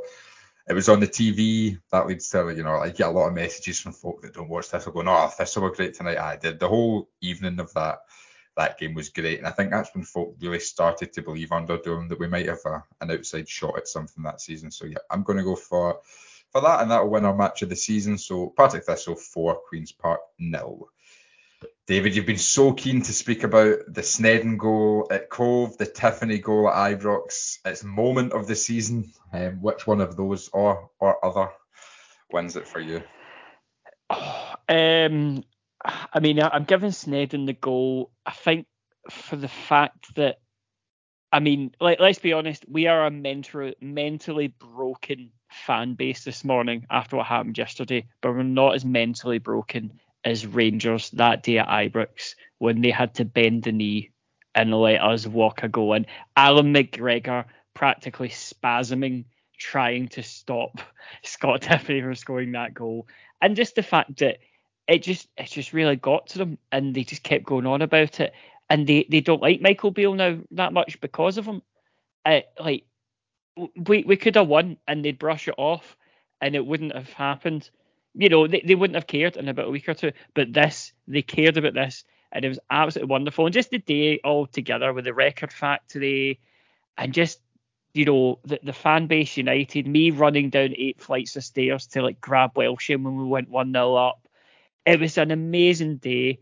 But I have another outside shot for moment of the season. The Kelty Hearts game, the protest up in the canal at the Kelty Hearts game, it's direct action at its most effective. It's the lowest ever attendance we had at a Scottish Cup game. and they folded and all resigned afterwards. I shudder to think what had happened if we'd all just went to that game and just didn't have a protest and we just sat with our mouths shut, where we would be now. And yeah, we know it might hurt yesterday, but that game is the reason that we are in such a good position now, and it's absolutely frightening to think where we would be if that hadn't happened. So I'll go up in the canal at Kelly Hearts, but I mean the Tiffoney's goal against Rangers, moment of season for me. Yeah, I'm glad you mentioned that, David, because I think long term that is obviously the most important moment out of the three. I think that's done so much positive for the long term future of the club. So I'm glad you gave that a shout. Heather? I think one thing to note throughout this conversation is just that I feel like this season will be remembered for many of us, and when we're old and grey and hobbling around it for hell, that we'll remember this season particularly as I mean, chaotic on and off the pitch, and it's hard to choose a moment of the season. And I think this will be, when we look back in 10 years and go, what one do we remember, like, of the 2020s? I think this one will be massive. For me, moment of the season, well, I was very similar to David, and I've gone for Rangers away. I think one of my favourite things was the banner that appeared afterwards. No trophies in 11 years, uphold the standards that matter. That was sensational. And I also think that us even getting a VAR penalty, I mean, I know that currently VAR is not our favourite thing, but I think the fact that we got a penalty at Rangers, which is just unheard of if you are not playing in a Rangers strip, and it probably wasn't even a penalty if we're really honest. So yeah, and then the Tiffoney thing, it was kind of thing that where people who don't even care about football had seen it, had heard about it, and it was just fantastic. So yeah, I will go moment of the season, Rangers away in the cup. Yeah, I think Rangers away was one of my favourite days. Like, in terms of the pre-match, pre-match, that was an incredible day to be a Thistle fan. I met my pal, we went for a curry, then we went to the Record Factory. That was an amazing event. And then the march to Ibrox from Govan Subway Station, that was amazing. It was a brilliant atmosphere on the away end, and then a crazy game of football. David, did you go for the Snedden goal up at Cove for the moment? I gave Snedden the goal and Tiffoney the moment for. Right. Aye, so Tiffoney's going to get the moment. I would probably vote Snedden for the moment, because I sadly, I was down in London for the Cove away game, so it was one of the few games I missed this season, and I think if I could swap seeing the Tiffoney goal for experiencing the Snedden goal, I would do it. I think that would be the moment I'd most want to be at, so I would vote for that as my moment of the season. But if Matt, you two are going to outvote me, I'm happy with that. Well, I would go in there and say, like, can we have a FOMO moment, because I also missed the Snedden. Okay. So okay. like, I feel like we can give that to Tiff. Right. No, sorry, not to Tiff. Sorry, to Snedden, because we both missed it. Excellent. So Scott Tiffoney's getting our moment of the season for his goal at Ibrox, and Jamie Snedden is getting our FOMO moment. Oh, that's bad, isn't it? That's like calling it the MLS. How would you have the that? David Forrest 12-13 award for best missed out moment. I will ask, seeing as you both weren't there, would you have been on the pitch? I don't think I'd have made it to the pitch yesterday.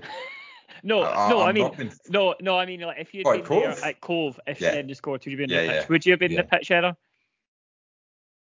I think so. I mean, Andrew had my two nieces, and he had one of them he had them both in his arms, one screaming and one crying, and he always talks about that moment. And I'm like, if I was there, potentially I would have had one of said screaming children, and maybe as you hurtled the barrier. But imagine I took my 4-year-old niece on that. I'd be unreal, wouldn't it?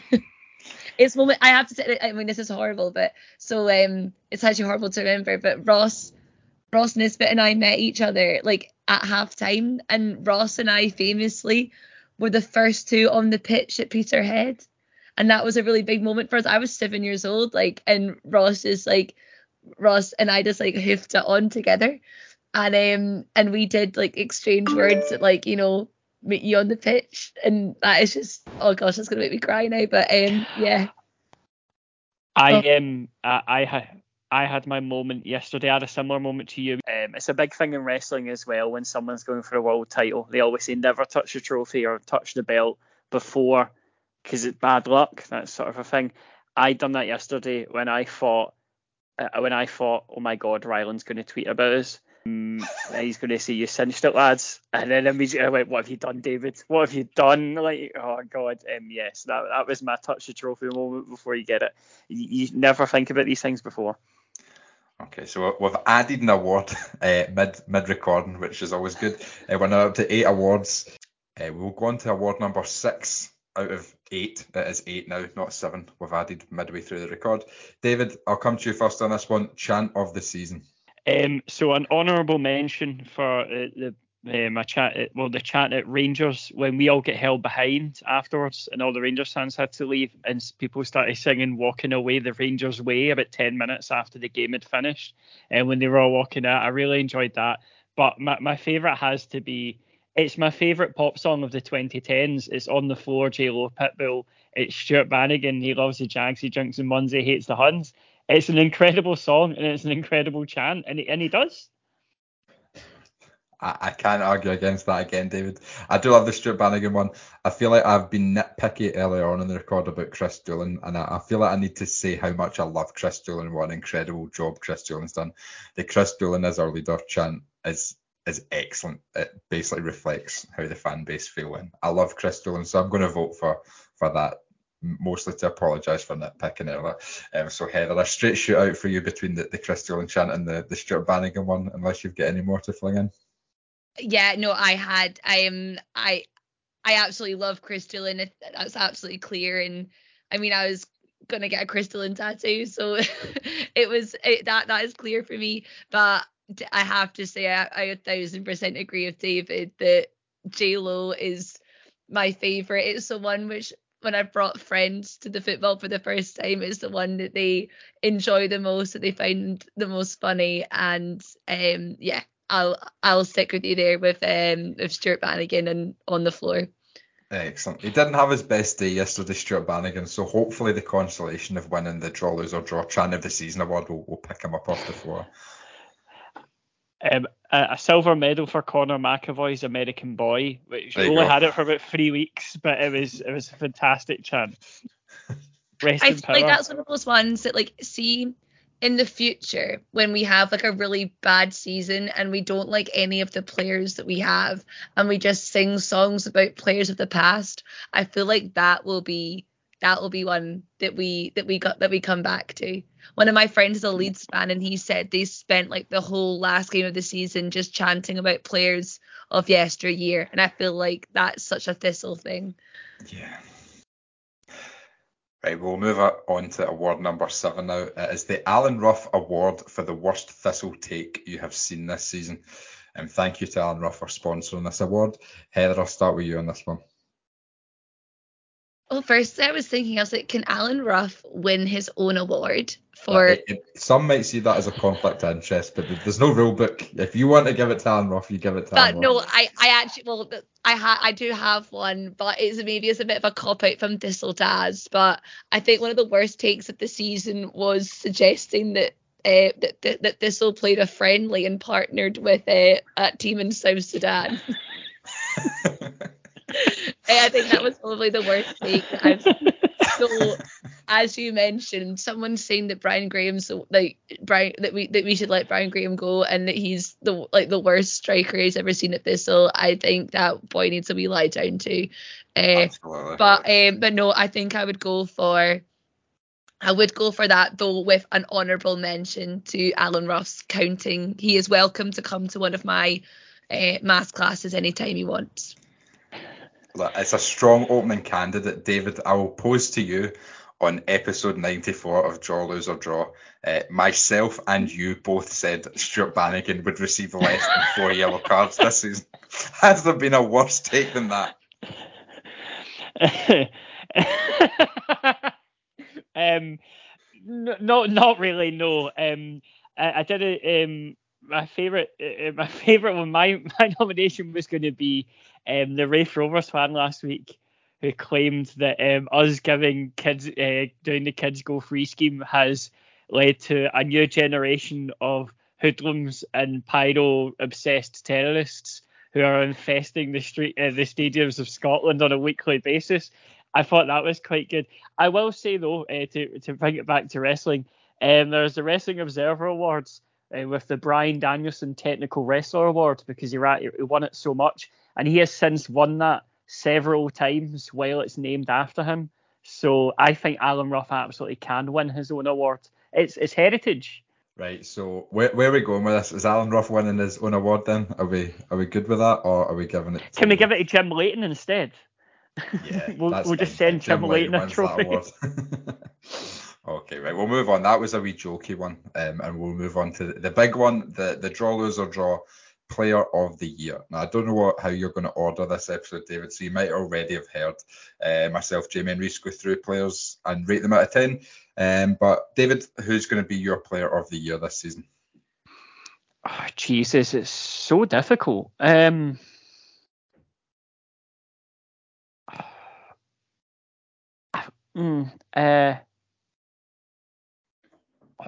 Right, I've got three in mind, and I think you're going to say two of them.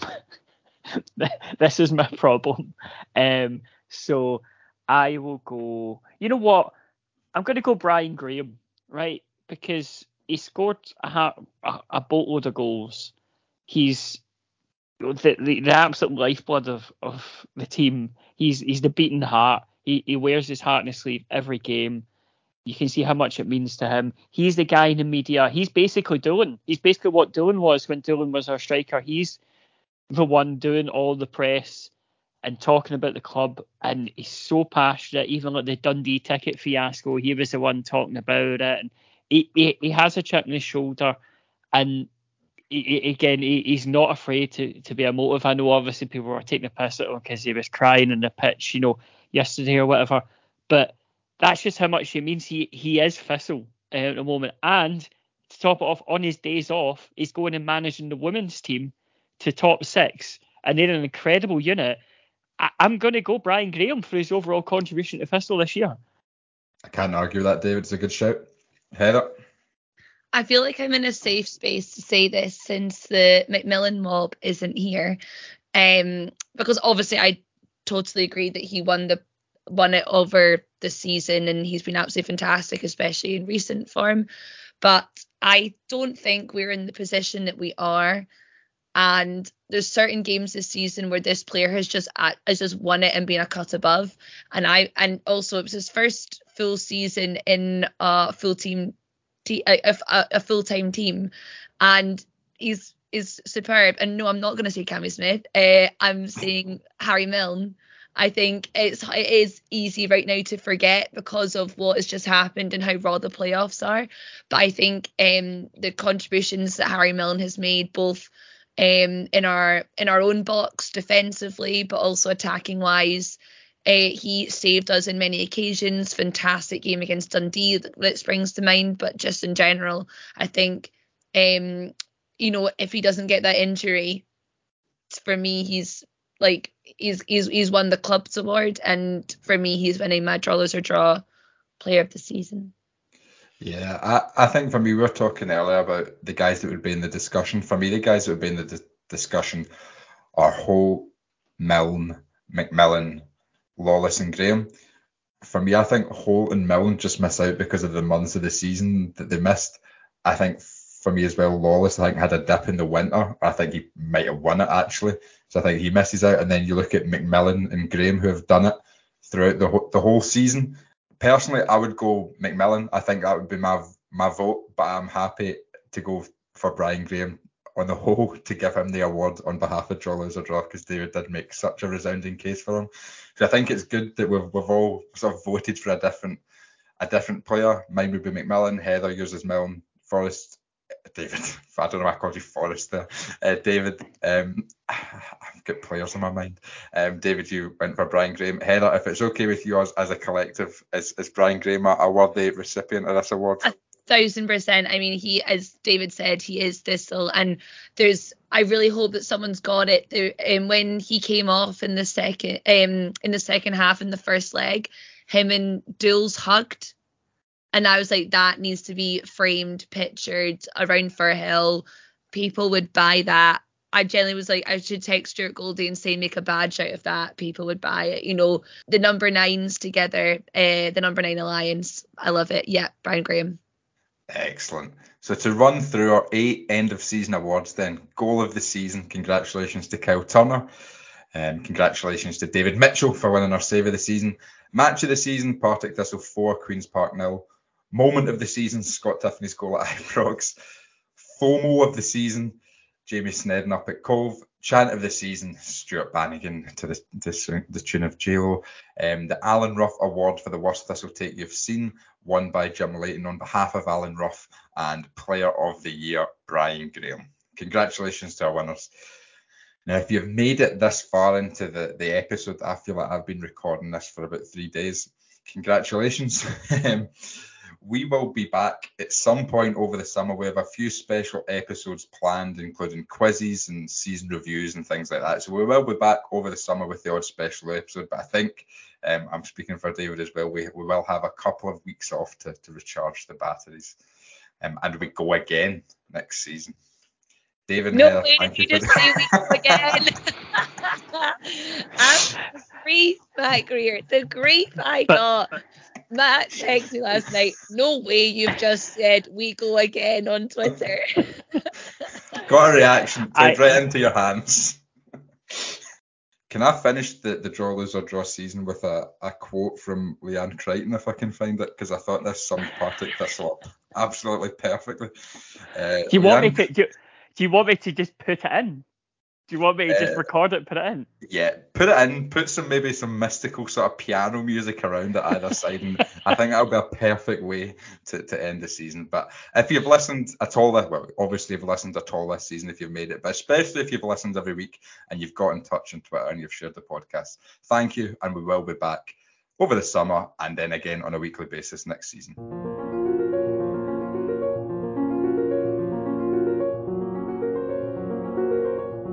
Leanne, I can't help thinking back to the 2019 World Cup, which you were involved with, of course.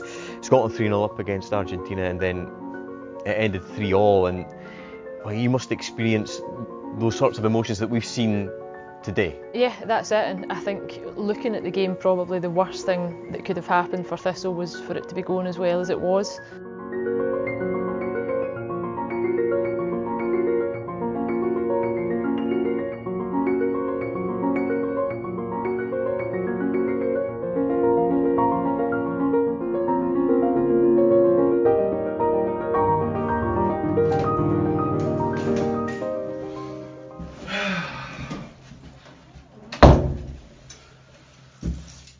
Right, that's all for tonight, guys. See you in the morning for our clash against Malt. Good night.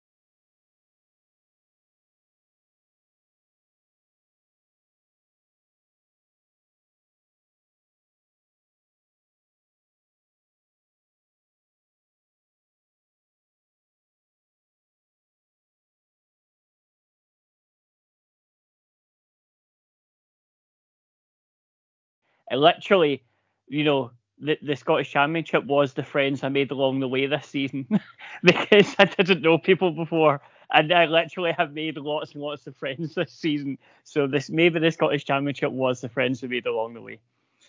You know, I actually said that to my Queen's Park and Rangers supporting friends yesterday, but it's not about promotion. It's about the friends you made along the way.